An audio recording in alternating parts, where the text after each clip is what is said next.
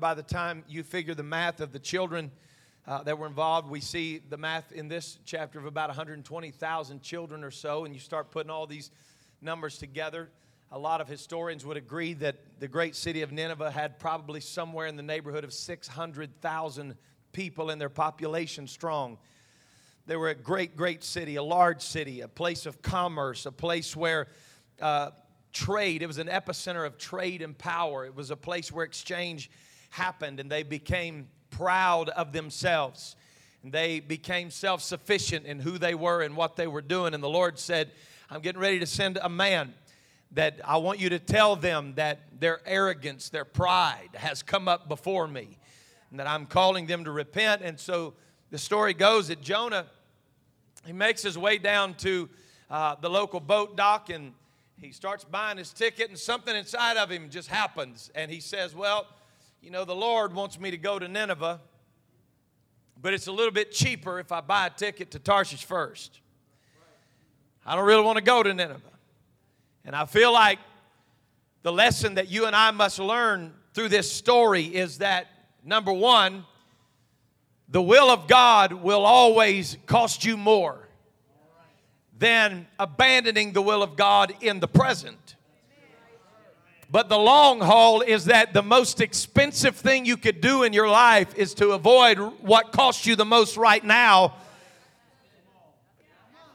I'm trying to break this down Gerber style where somebody can get it down in your soul. If you look at it right now and say, well, it cost me too much right now. I wonder how many have felt that way, that have lived their life for God and finally made it to the end and crossed over to the other side, so to speak. And when they stand before the Lord, they're going to look back over their life and say, man, that was too much. It cost too much. It was too expensive for me to stop dressing like that and living like that and going those places and dancing in nightclubs and doing this and doing that. How many people do you honestly think will stand in the presence of God in paradise in heaven and say, this costs way too much? Wasn't worth it. It absolutely was not worth it. And people look at ministries and say, oh, I want the power of that ministry. I want what that preacher's got. I want what that church has got. I want what that family has. I want what that individual has. And you haven't been through what they've been through. And you haven't had to learn lessons that they've had to learn. I know I remember as a kid preacher looking up at folks and thinking, oh, dear God, I just can't wait until you start preaching conferences,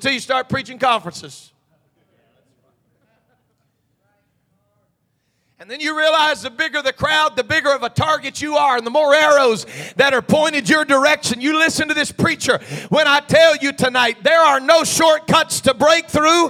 There are no shortcuts to revival. There are no shortcuts to harvest.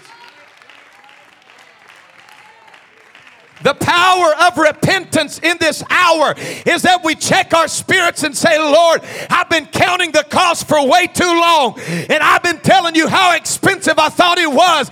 But tonight I'm making a decision that it doesn't matter what it costs me. I'll lay everything I've got down, no matter what I've had to lose in the process. I may have lost some things that I could have gained along the way, but I'm willing to pick up the broken pieces and do the will of God.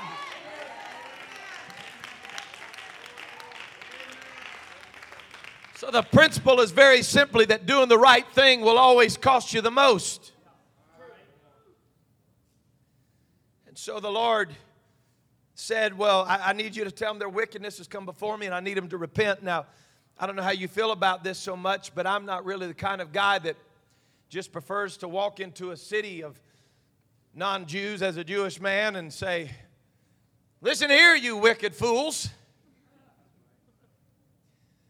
One of the strongest cities in the known world, and just walk in there and say, hey, I've come with a message for you. God's sick of you. Now, sometimes I feel like if they give me a microphone, they'd reach across America. I'd be happy to right now. I'd like to take me the loudest speaker I could get and put it in the middle of some of these cities right now. You know why? Because some folks are thinking that this is going to be fixed in November. I think it's going to be fixed in a prayer room. That's what I think. I think somebody ought to be preaching. This ought to disturb us when we look at cities like this. It ought to disturb us When you start looking in metro areas, I was with a precious friend of mine in California some time ago, Brother Allard, and he said to me, we were in a certain area, and he said, bro, right here in this area, he said, there are 600,000 people in this valley area right here, and not one apostolic church. And then we got apostolic churches all throughout the Bible Belt. You can throw a rock from one church to the other in Louisiana, and we're still trying to figure out what in the world are we going to do? Why does it cost us this much to be apostolic? How much can we get by without? And while we're trying to figure out how many standards we can do or do without, people are rioting in the streets and looking for answers. Folks, we don't need a bunch of Facebook professors that feel like they've got answers. If my people, which are called by my name, we need somebody that will shout the truth. If God felt like a politician could have fixed Nineveh, he would have changed the heart of a king. But God sent a preacher to Nineveh.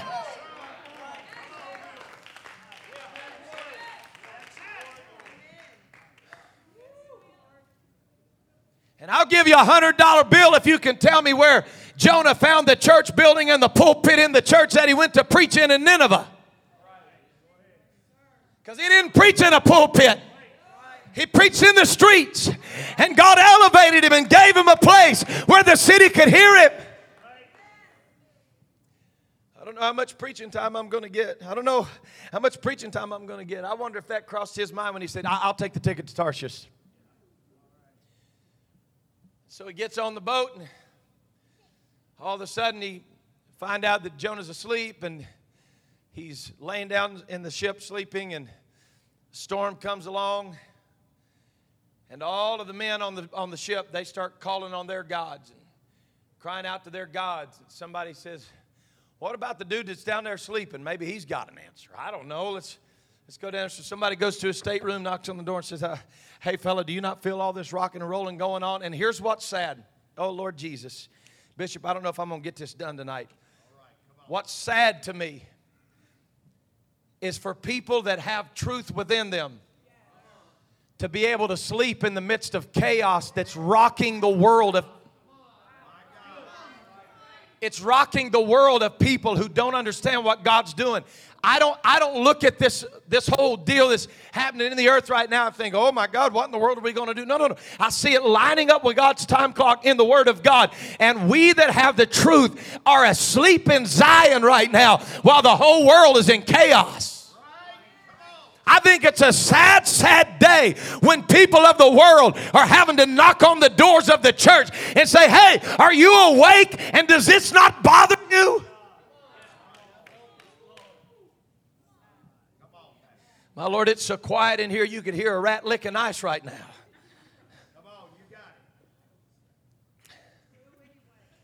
It's a desperate place. People are knocking on the door. I said, you know what the problem is? He said, yeah, I know what the problem is. And I know you're not ready. I know you're not ready for this, folks. I know you're not ready, but put on your big boy britches right now. The problem was not the worldly people. The storm was not created because the worldly people got more worldly.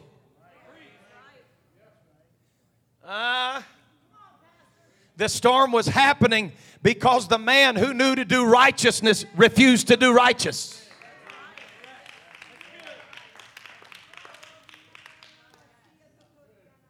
Does God really require that of me? I'm on a boat. It's close to the will of God. It looks kind of like the will of God. But the problem is it's going the opposite direction of the will of God. And I wonder when God starts measuring His church, especially in North America right now, and He starts weighing the church out, I wonder what God is saying to Himself when we're still trying to figure out if 2 or 3 days a week is still necessary.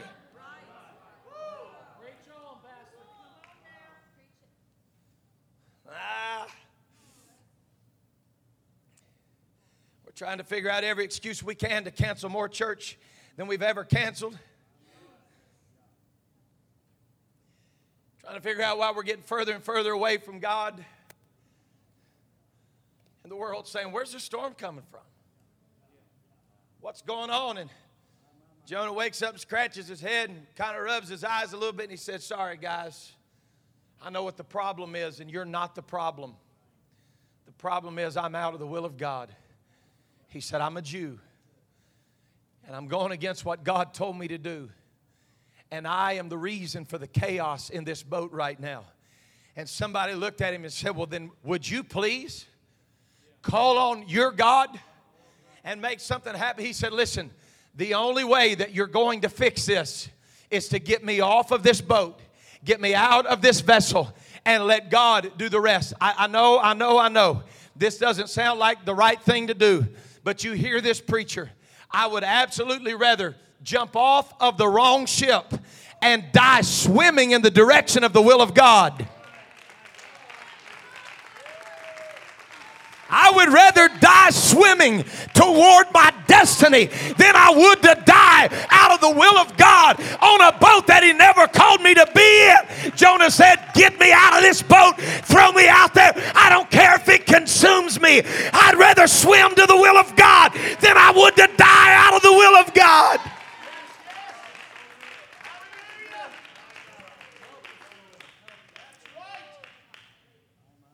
So the word of the Lord tells us that there was a great fish. If you've read the Bible, you understand what Pastor's telling you is true. The word of the Lord said that it was a great fish that was prepared by God. Now I'm fixing to mess with your head tonight, but there is some power to repentance, true teshuva, that I don't think we really understand until we start breaking down this story. I'm going to say this and then I'm going to come back and visit this, but I want you to not forget. Please put this down in your mental notes tonight, and when I come back to this, it's going to make sense.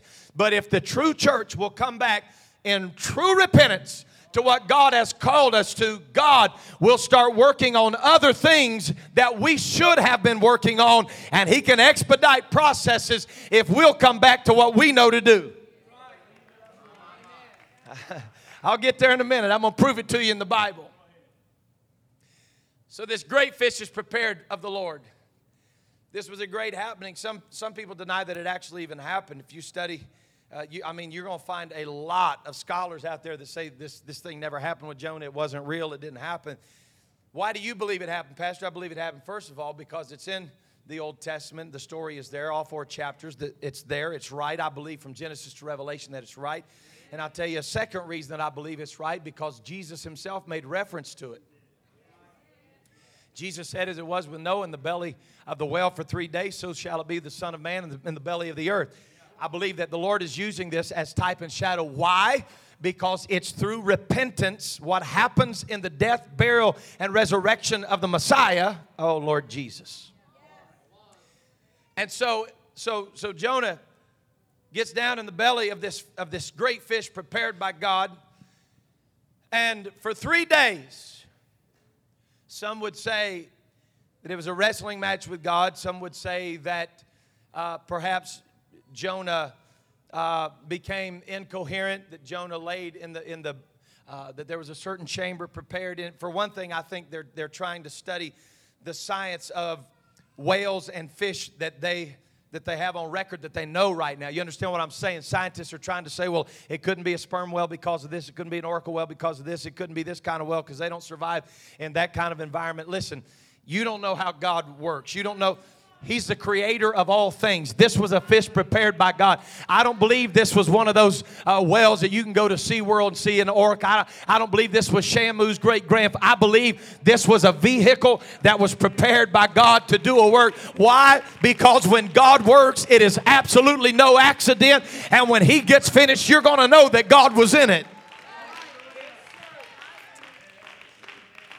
And so he's in the belly of this fish for 3 days and 3 nights.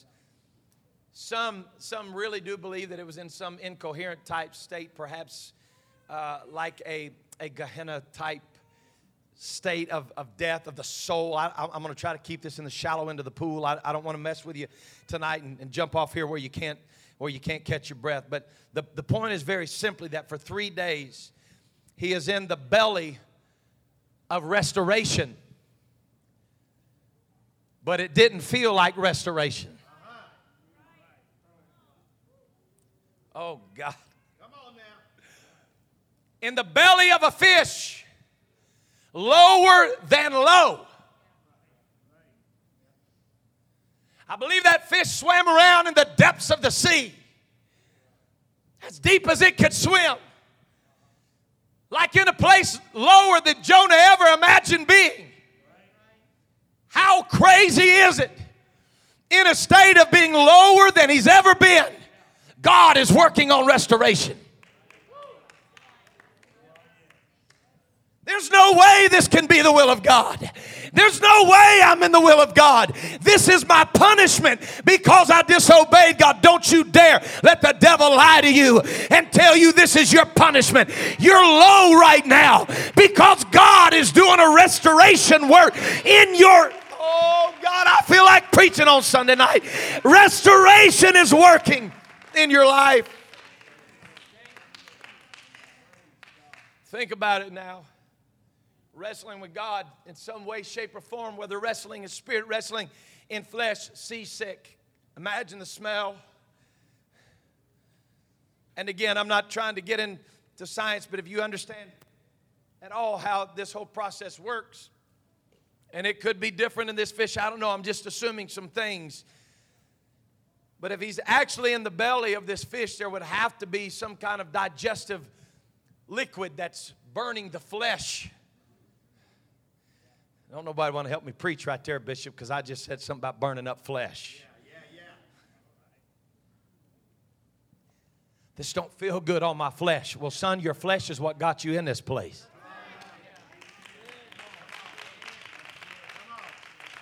He's working on my flesh. He's working on my flesh. You know what? The work of God is always going to work on your flesh. You don't get restored without working on your flesh. Restoration is not just a work of the Spirit of God on the spirit of man. It works on the flesh of a man so that the spirit of that man can come in alignment with the Spirit of God. So you just keep working on my flesh for 3 days. And then I'm in fast forward mode here because I got some places to go and some people to see here. So the principle is that for 3 days he lays in here and his flesh is getting worked on. He's tossed to and fro, and anxiety, I'm sure, whatever happens, I don't know. There's some things that happen in the darkness of restoration that nobody will ever know. Right. Man, I just preached, and I think some of y'all may have missed it right there. Well, you know what really matters? Pastor, it really does matter to me what kind of discipline you're going to have on those people. If God's ever going to use them again, I hope you went through the disciplinary process. You don't understand restoration. You're trying to figure out what's happening in their restoration and how we're going to judge on a matter and how God's going to judge on a matter. You're trying to figure out vindication while God's just trying to figure out restoration.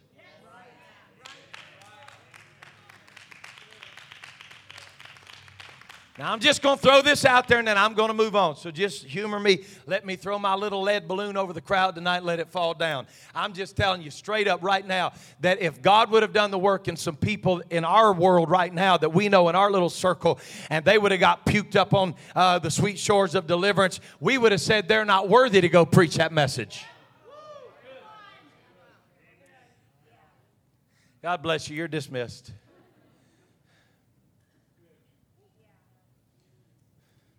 Sorry, joker. Disobeyed God. Now he's stuck in the belly of that fish. He deserves everything he gets. He may have a fish for you too, babe.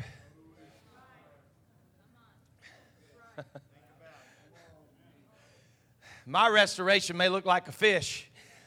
Your restoration may look like the backside of a desert or the cleft of a rock with the hand of God over it.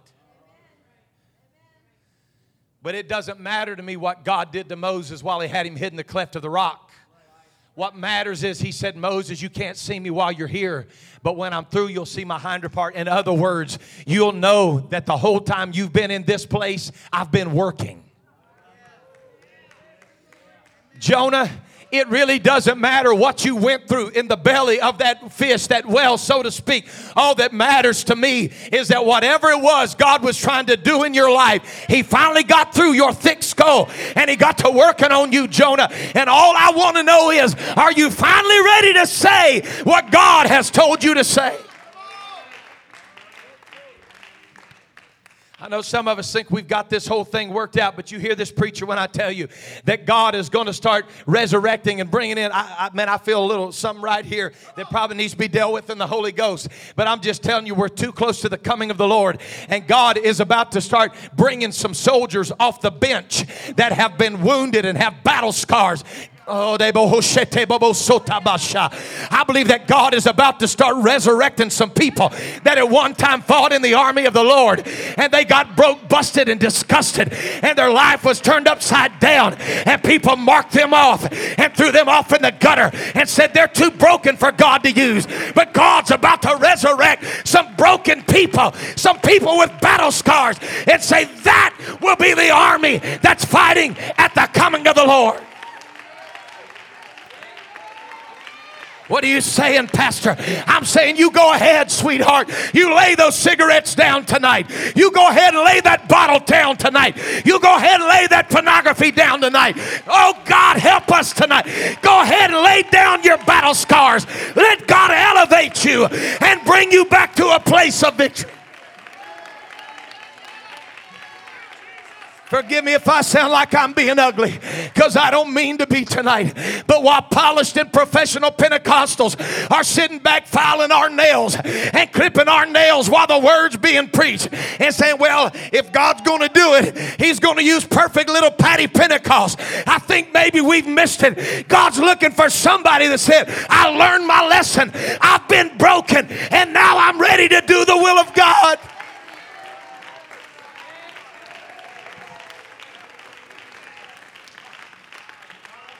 If there are any backsliders watching me tonight live on the internet, I'm reaching out to you tonight through this camera, and I'm reaching for the wounded people. I'm reaching for the broken people. I'm reaching for people that churches have hurt your feelings and preachers have hurt your feelings, and you've been turned inside out. It's time for you to get back in the army and get re-enlisted. God's got a city that needs to hear your voice.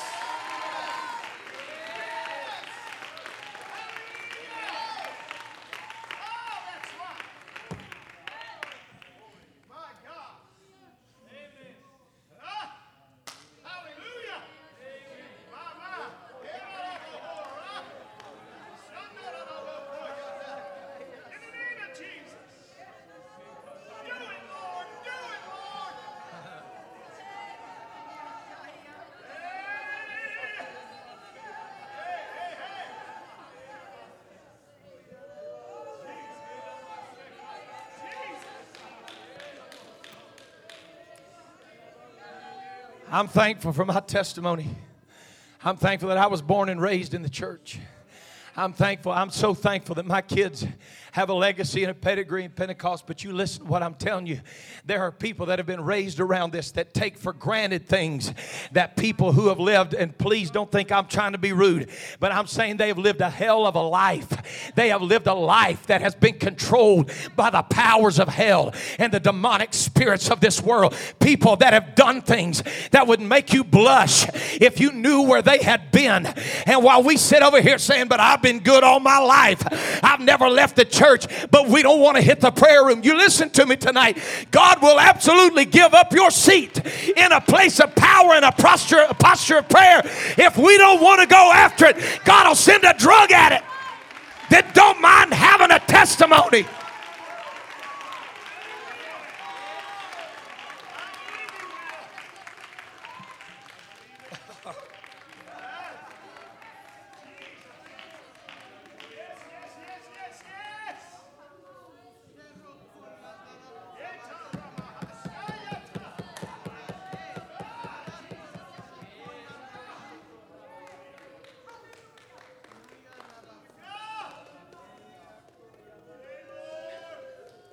Let me hurry and get where I'm going tonight.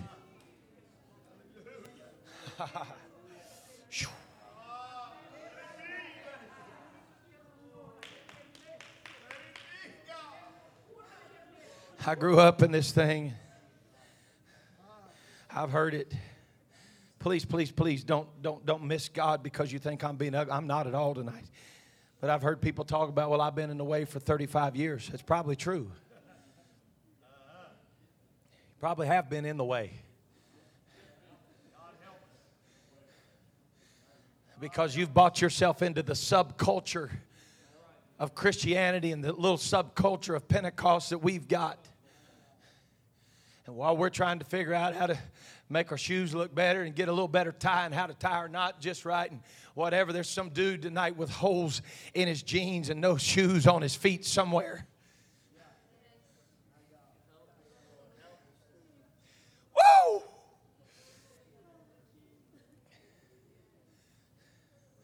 I was talking to a man of God this week, and I don't use that term loosely at all. I'm talking about a man of God that in the middle of this pandemic hadn't had anywhere to preach, really hadn't been a whole lot of preaching going on, been shut down in their area where they're at. And this man said to me, he said, brother, he said, I asked God what in the world I should do. And he said, the Lord just started dealing with my heart. And he said, I just got out every day, about an hour a day, and started just walking through my neighborhood and saying, Lord, order my steps. He said, I started walking out and so-and-so would be putting their trash out just as I walked by. What a coincidence, huh? The gentleman showed me a list of names, had over 90 names right now, about 90 names of people that in the last few weeks, all he's done just by walking around in his neighborhood and touching people's lives. People don't want to talk to you. It's a pandemic. That's a lie from the pits of hell. People don't want to talk to you. They're scared to death to talk to you. If you really feel that way, then put your mask on and go tell somebody about Jesus.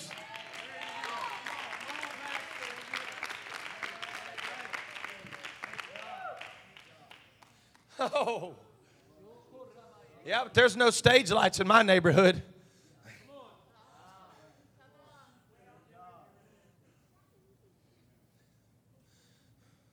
It don't pay much. No, it don't hear.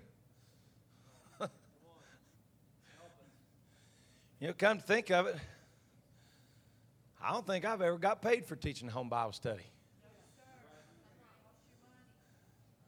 Tell you what I have done. I've spent money I didn't have to buy coffee and meals. Boy, this took a south turn on me, Brother Matthew. You mind being my bodyguard, bro?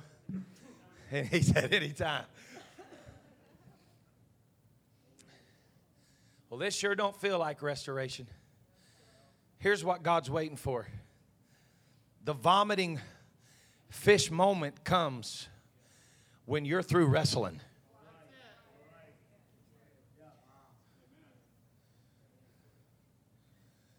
When you're through telling God that you don't think this is necessary and that's necessary. I don't think God expects out of me to go to heaven. It may not have anything to do with heaven. It may have to do with the fact that He wants you to be separated in this world so that when people look at you, they say, what's different about you? Because I knew you before God got a hold of you. And you're nothing like the man you were. Oh, it's impossible to dress the way you always dress and look the way you always looked and go the places you always went. And people say God made a difference in you.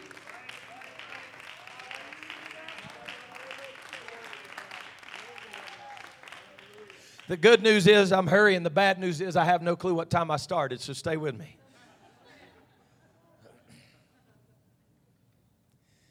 So comes the moment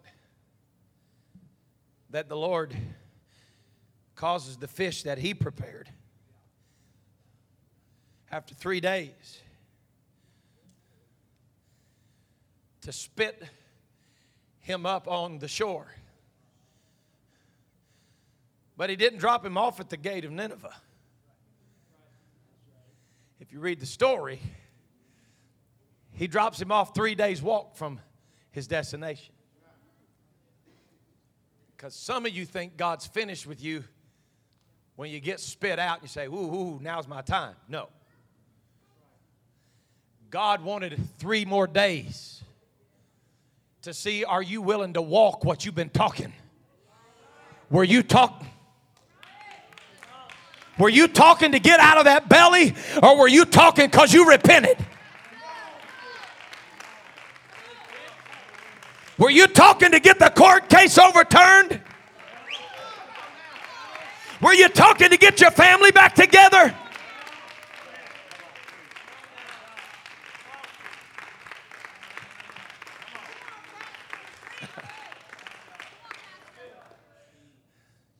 I know we think God's impressed with the way we tell him we're going to do things. But God gave him a 3-day window to say, all right, son, I've heard your jaws. Now let me see your feet. Will you walk? No, not that way, son. Nineveh. I know you're probably just disoriented but look right over that direction, right? You see that great city? That's where I've called you to. Now walk. And for 3 days, Jonah's saying, what just happened? I'm about to prophesy to somebody in here.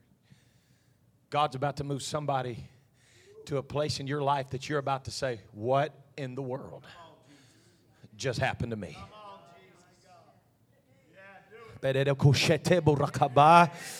I thought God was done with me.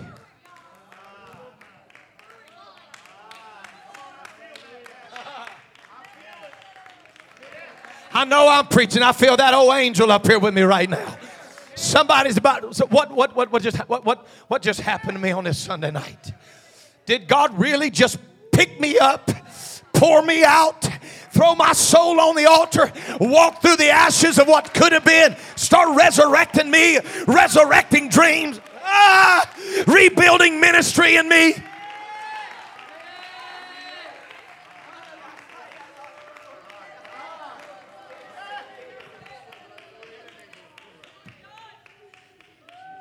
Can we lift our hands to Jesus right now?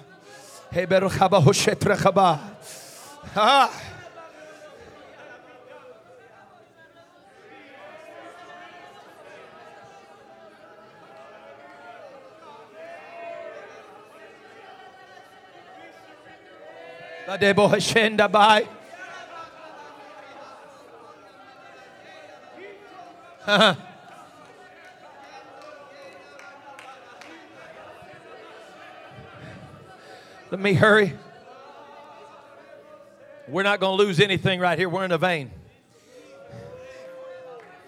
I know some of you are wanting your restoration to look polished and pretty, but you may smell like fish guts and look like seaweed. But when you come out of that thing that you've been in, this wrestling match with God, here's what God has now worked out of you. You may have looked better before you went into this struggle, but you'd rather walk in stinky and messy and your flesh all tore up and been through what you've been through and do the will of God and know that even though I don't look like I could have looked if I would have stayed in the will of God, Lord, give me just 1 minute to polish my shoes and part my hair, and then I'll go preach. He said, no, I need you walking right now. I need you walking while you're wet. I need you walking while it's fresh on your mind. I need you walking while you're pulling strands of seaweed and fish guts out of your hair. I need you walking. And when people look at you, they're going to know you've been through some stuff, but I'm not through with you.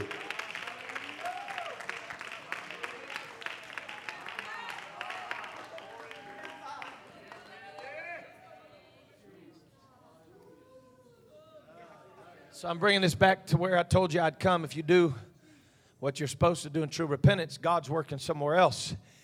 And everything he does for a reason. Now, I'm going to try to hurry, and I'm going to try to keep this very close tonight. I'm going to try to keep this really close. But in about 1851, reading some research, I believe it was 1851, there was an Englishman that was an archaeologist, very stately gentleman, and he made his way to the Middle East to do some archaeological digs. Somebody just say this with me right now: God's working. Somebody say this: he's working where I can't see. Man, I just, maybe y'all start feeling what I'm feeling just moving around here right now. I know I'm a nightmare for our cameramen tonight, but I can't stand still. God's doing something that you don't even know what He's doing right now. So this man, I believe it was 1851, thereabout, he goes to the Middle East, starts doing some archaeological digs, and they discover ancient ruins of what was the great city of Nineveh. Not even knowing that they were there, but they started finding things that let them know this was truly Nineveh. This is where the Assyrians were. This is it.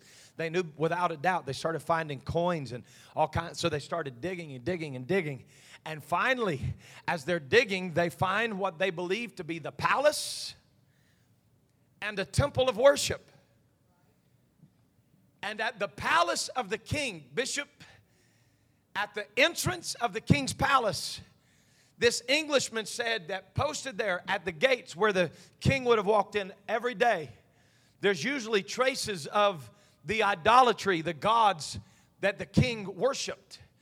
And he said, as we discovered the palace where the king would have been, he said, at the gates of the palace, there were two pretty much intact idols.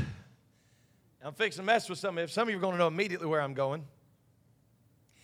And they said, we discovered through the manuscripts and things that we found and confirmed that this Assyrian king in Nineveh was worshiping Dagon. Many of you remember the story of Dagon, the Philistine god, who apparently was also the Assyrian god, that when the Ark of the Covenant was set up in Dagon's temple, that Dagon fell flat on his face in two different occasions and busted him into pieces. But does anybody know what Dagon, does anybody remember what Dagon looked like? He was part man and part fish. And the likeness of this idol god was a fish, and his head looked like the head of a man coming out of the mouth of a fish.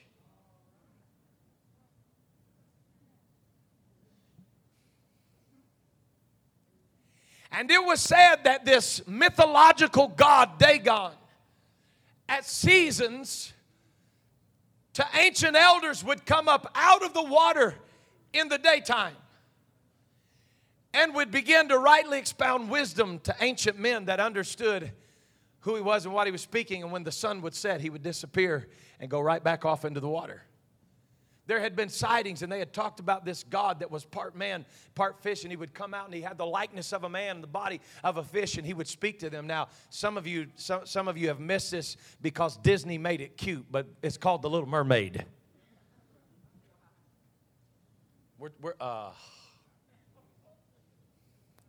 And we don't think the enemy's cute and smart. Isn't she cute? Isn't she precious? You know what she is? She's in the image and likeness of idolatry and witchcraft.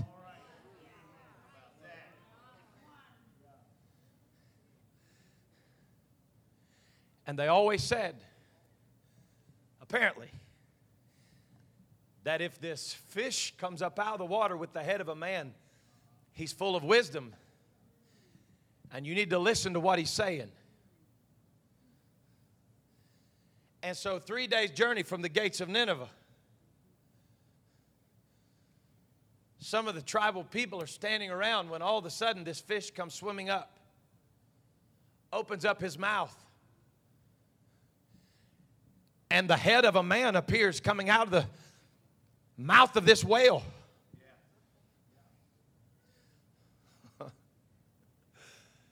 And all of a sudden, people start piping up and saying, did you see what I just saw? Somebody tells somebody else, and somebody says, hey, somebody said down here today that they saw washed up, there was a great fish that came up, and there was a man, this is what he looked like. It was crazy. A man came up and, man, this must be him, this must be him, this must be him. And faster than Jonah can get to Nineveh, God sends somebody to Nineveh that says, he's here. This is who our King has told us to worship and to listen to, and he's here. I always wondered, how was it that God would posture 600,000 people to be waiting at the gates to hear the voice of one preacher? But when you repent, God starts working on stuff that you had no clue He could work on. He said, if I can get you lined up, oh God have mercy. If I can get you to conquer your flesh while you're in the belly of that fish, when you come out of that thing, I would have conquered that spirit in the city you're going to.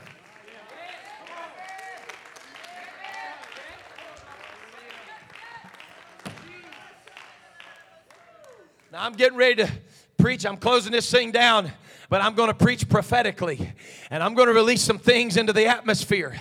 And God is about to move in this place, and restoration is going to happen in this room before we leave this house tonight. I haven't looked at my watch. I haven't looked at my phone. I haven't looked at my iPad. I don't know what time it is. And to be honest with you, I really don't care right now. I know that somebody is about to get a touch from heaven. Here's what I'm saying to you. If God can get you lined up in the belly of that fish, I want to tell you that God is already working in that city that you're going to. And listen to what I'm saying. Please fill in some cracks for me here. Fill in some blanks. I'm not saying you're going to another city. I'm saying you're walking to the will of God. When you start working on you, God will start working on His will. You're still worried about how God is going to make 600,000 people listen. And God's saying, let me get you lined out and I'll take care of the 600,000 people.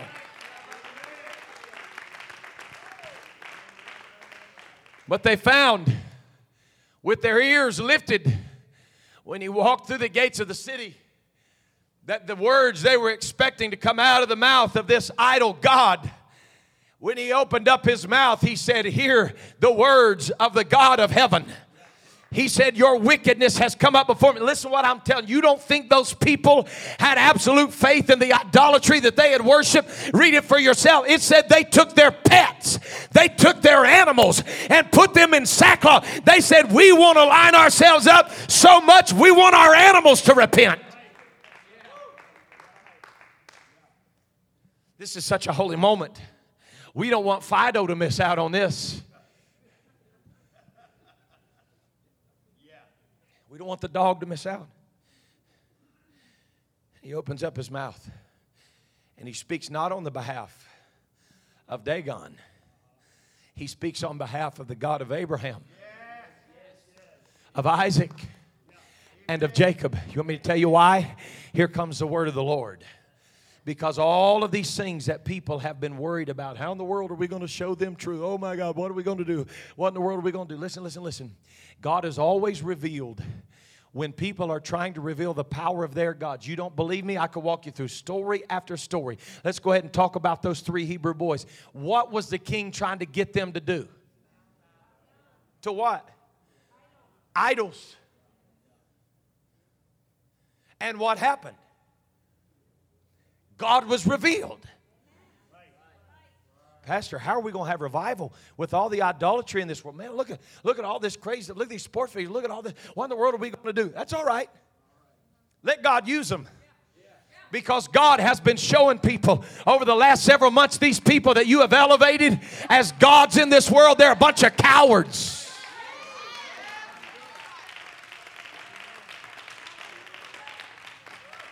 I'm sorry if this sounds like I'm being a jerk. I don't mean to. But I saw a picture the other day of a certain NBA player that all these families let their kids worship. The dude got a cramp in his leg and it took 4 men to carry him off the court. Punk. Got a cramp in his leg. And 4 people carrying him off the court and people cheering and clapping. And had 2 police officers in Los Angeles. One of them got shot in the face. She put a rag on hers and a tourniquet on her neighbor. And people were...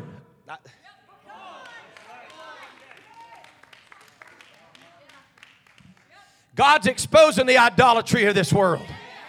He's exposing it. And what He always does best is He'll show the people of this world. He's going to give them one more chance to show them. You just thought Dagon was powerful. You just thought that's where your answer came from. But I'm going to send a prophet that's going to declare to this nation, your answer is not in Dagon, but it's in the God of Abraham, of Isaac, and of Jacob.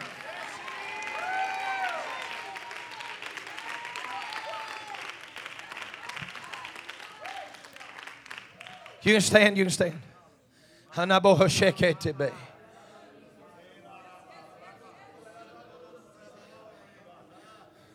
I just want us to wait right here on the Holy Ghost.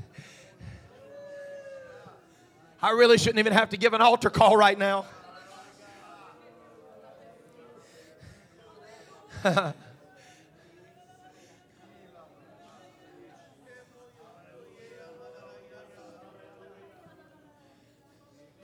God is exposing right now that the voices that people have been looking to for direction, that's not where they're going to find direction. But God's going to have holy men that when they start looking for direction, those men did not compromise and bow down to those same voices that the people of this world have been bowing down to. I know this sounds so far out there and stupid right now, but you got to imagine this is a picture of the church. If we're not careful, it would be just like Jonah getting spit out of the mouth of that fish, walking into Nineveh and seeing their Dagon on each side and bowing his face down to it and saying, now that's mighty. The people of Nineveh would have never heard the voice of the Lord if that preacher would have bowed his knee to the same gods they were. But God was doing a transformative work in the life of that prophet. This said, when you walk through the gates, you walk in there with surety and know that I am the Lord. I am God, and beside me there is none.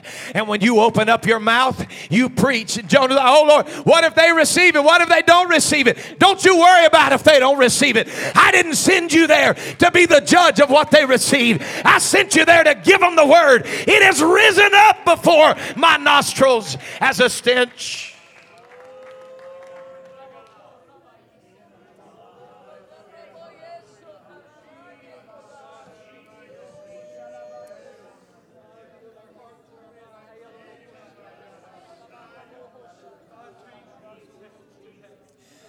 Here's what I'm convinced of.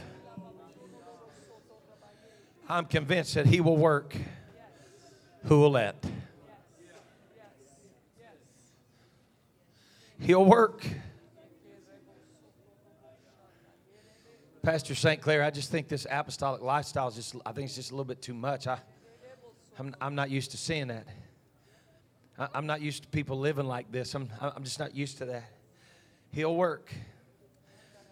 Who will let Him work? I feel something so sovereign trying to happen in here right now.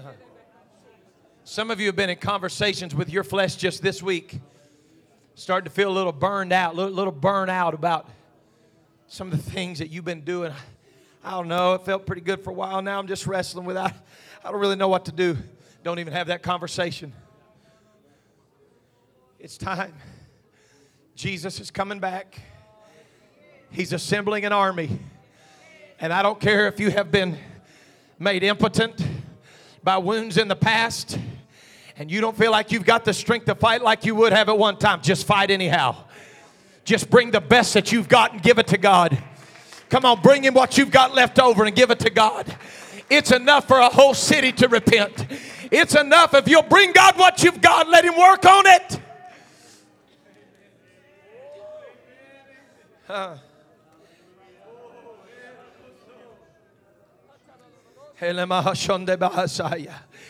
This church ought to be crying out right now.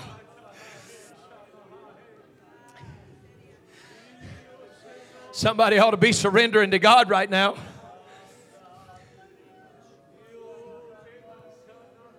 How long does it take to get cold in the Holy Ghost? How long does it take to get to where His Word don't move you anymore? I don't know, but if you found out that you've crossed that line, I'd be sure to do whatever I had to do to never cross it again.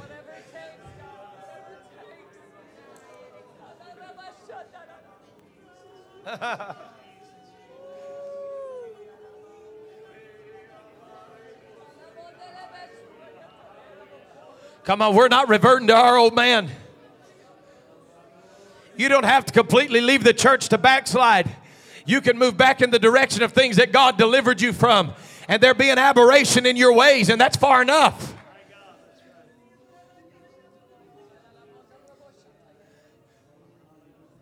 Hey.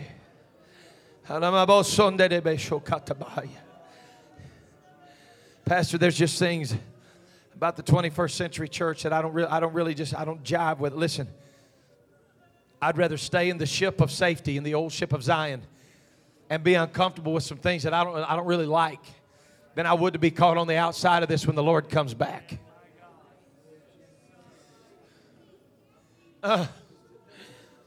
He is reaching in this place tonight.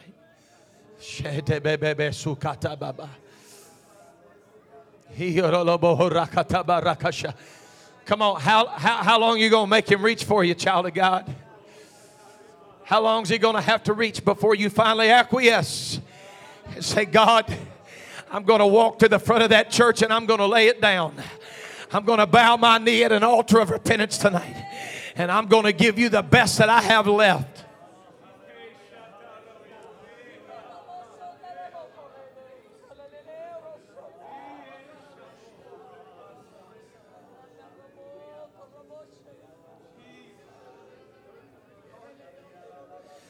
God, let there be a witness tonight. Let signs confirm your word tonight.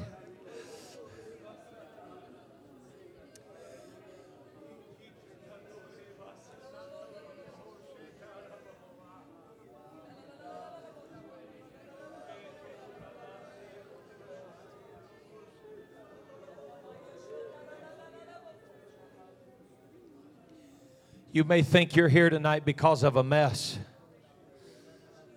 But I want to tell you, you're here because of a message.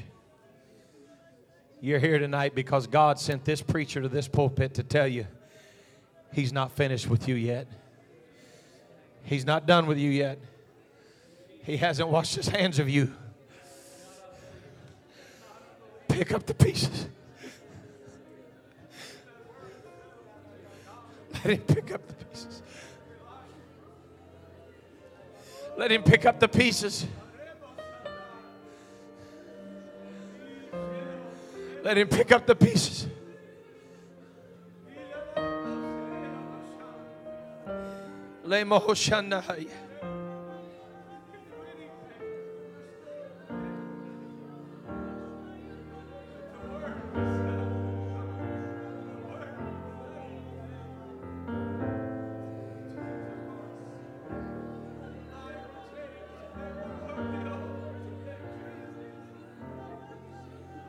That's it, young folk.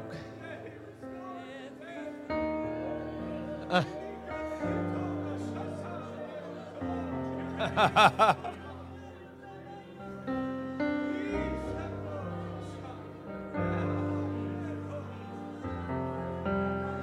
on, you can't afford to serve from the back lines right now.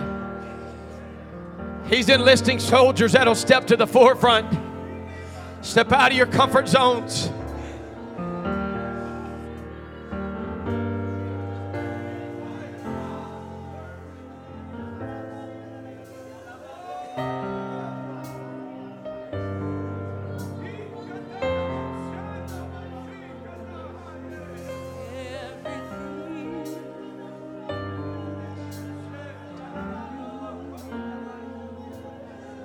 Holding nothing.